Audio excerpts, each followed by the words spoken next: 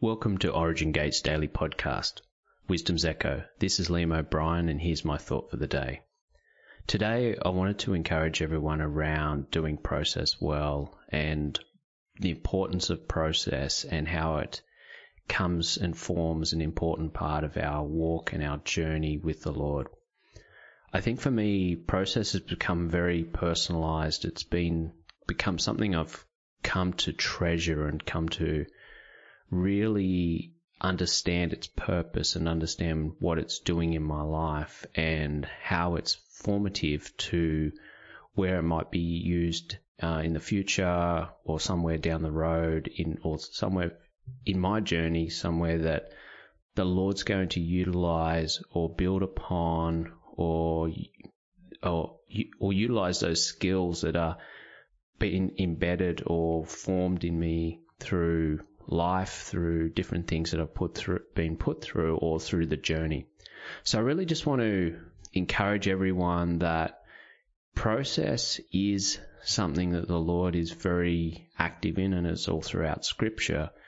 But it's also not, how do we do it well? How do we actually walk through process well? We walk through those difficult times, and maybe just to define what process is, or the way at least I define it is, it's those seasons where there's an expansion, there's a stretching, it's often a struggle, there's a difficulty, and it can be from workplace things that you could be involved with, or community groups, or your church, or your family, or be something that you go through where it is quite difficult to walk through at the time. But when you get further in the future, you can see what that formed in you, a level of character or an experience or a skill set or something that just grounds you so much more deeper in the things of the Lord that you had to walk through with Him, or a struggle that He's had to grow you or mature you in. So it's a maturing process, if I had to probably put a word next to it.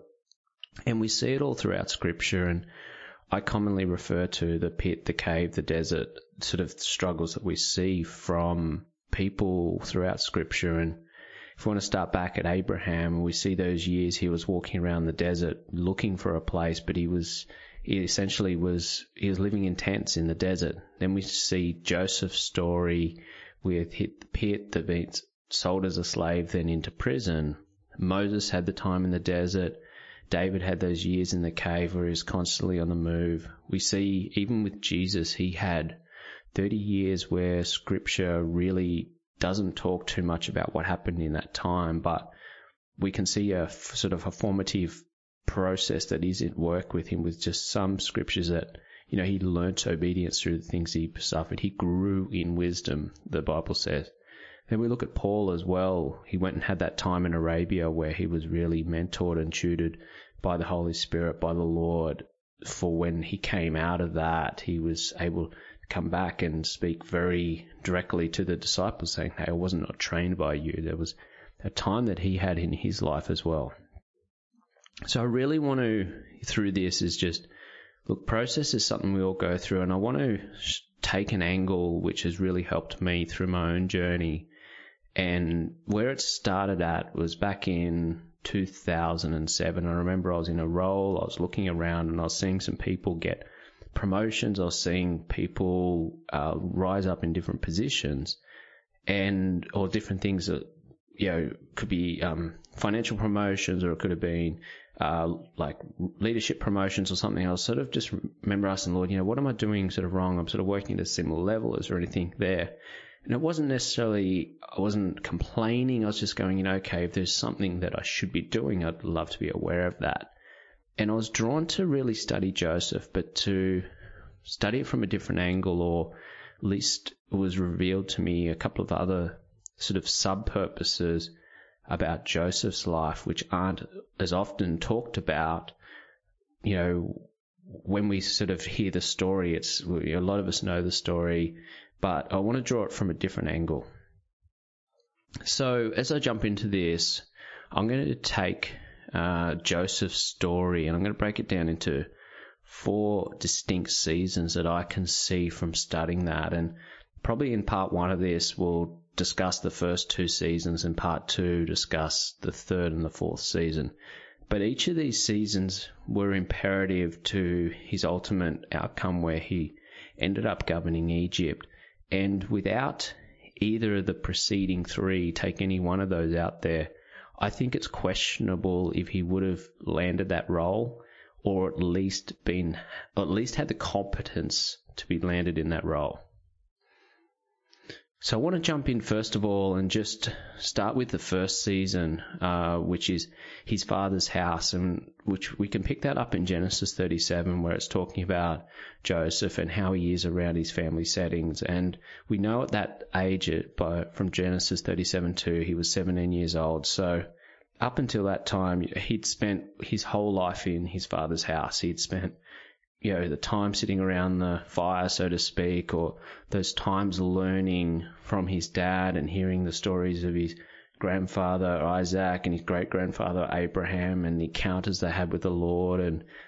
And he had that sort of, we can sort of see the foundations that were possibly laid in his life.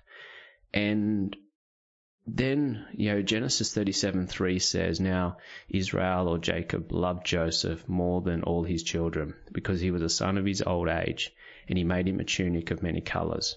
And there is something formative about that, in which I really believe in his father's house stage of his seasons, was around his identity being formed. And we see that in just even the way that the scripture tells us about that Jacob loved Joseph more than all his children. And there is something that possibly was formed, that I really believe was formed in Joseph's life, in his identity, about the love of his earthly father, but was a direct reflection of his heavenly father. And I think also there was formative was his relationship with the Lord, his relationship with Yahweh, which I think, we can look at the dreams that he had, and sure, he didn't have the maturity, he didn't have the discernment of how to share those and how to possibly steward those at the age of 17. And, maybe his favoritism, he didn't know how to steward that either, with, the way he, displayed and told those dreams to his own family. But we can sit here and read the end of the story and say, look, these dreams were accurate. We know what happens in the future. Obviously, at the time he was sharing, they could have sounded a bit out there dreams, but we know the end of the story and know the accuracy of that. And we see all throughout from there on as well, from when he goes into his other seasons, that the Lord is with him. So I'd like to propose that the first stage of Joseph's life, which I think is incredibly important for all our stages in all our lives, is the underpinning foundation of our own identity as sons of the Lord, as sons of Yahweh, who we are, how we operate, knowing that we're loved by the Lord, knowing how to appropriate his love, knowing that we are bearers of his name and we are sons in his kingdom, is the underpinning of just about everything we do, being one of a child of the living God, being a child of Yahweh. So that first stage, let's just call that, the stage in his father's house, or the season in his father's house, is the foundational underpinning stage. And that, I'd say, is in all our lives, is the very, very bottom, the bedrock that we build upon of our identity in him. We build upon Christ, we build upon the rock, we build upon those sort of things that are the foundational parts that form our true identity as sons, and that gives us the point to operate from. So then I want to move to the second point, where the second season, which is Potiphar's house, and the transition between those is, so he's been in his father's house, he's 17 years old, he's grown up there, he's a favoured child, but then he gets sold into Egypt, and that's the transition. I'm not going to go into the transition for the purpose of this, but he finds himself in his second season where he's a slave in an Egyptian's house. And I'll pick it up in Genesis 39:1, where it says, "Now Joseph had been taken down to Egypt, and Potiphar, an officer of Pharaoh, captain of the guard," that's actually quite important to note the little distinctions here that Scripture tells us. So Potiphar, an officer of Pharaoh, a captain of the guard, so that's a senior ranking official, being a captain of the guard, an Egyptian, bought him from the Ishmaelites who had taken him down there. And the Lord was with Joseph, and he was a successful man, and he was in the house of his master, the Egyptian. The master saw that the Lord was with him, and the Lord made all that he did to prosper in his hand. So we can see that he's been sold into Egypt. He's the slave of an Egyptian official. And to jump through to 39:5, and I think this is very key, where it talks about, he's been made overseer of all his house and all he had. This is part of his house. And the Lord blessed the Egyptian's house for Joseph's sake. And the Lord blessed, the blessing of the Lord was on all that was in his house and field. This is really important, and I'll just, from another version, it says, and all his household affairs ran smoothly, and his crops and livestock flourished.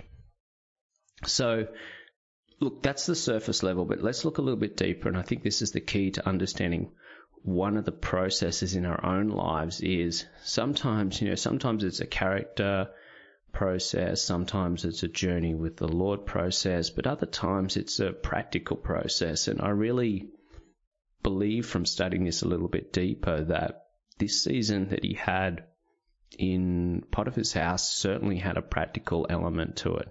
Because we know from that time, and even what Scripture just said there about his crops and his livestock flourished, that it was an agricultural society. So in his second season, we can take it that if he's overseeing an agricultural society's an official's house, and possibly a wealthy, influential person's house, and it says all these crops and livestock flourished, we know he's got crops and livestock. So he probably learned agricultural, soil management, cattle or livestock management, crop harvesting, seasons and cycles of crops and farming, farm hand staffing, how to scale up your business, or how to hire staff to be able to oversee different portions of the farm, grain storage, buying and selling of commodities. So in this season, we can easily possibly see that he's had to learn some very important skills where he's in a man's house, he's a slave to the house, but he has been promoted to basically overseeing the whole house in an agricultural society. Now, why is this important? Is that when we sort of often first read this, we sort of read the slave element of, and yes, he had favor and he became a leader, the slave element, but the skills that he learnt in that time about being in Egypt would possibly prove to be very, very important as I further move this along. And I think some of the things I really doubt at the time that Joseph would have really understood what he was learning at the time whilst he was in Potiphar's house. He was there, he didn't want to be there, but that's where he was, and that was his life. But it was those learnings that we go through in our walk, or those learnings that we go through where we're in different seasons. I really encourage everyone to take 2 steps back almost and say, okay, what am I supposed to learn from this? Are there skills I'm supposed to learn?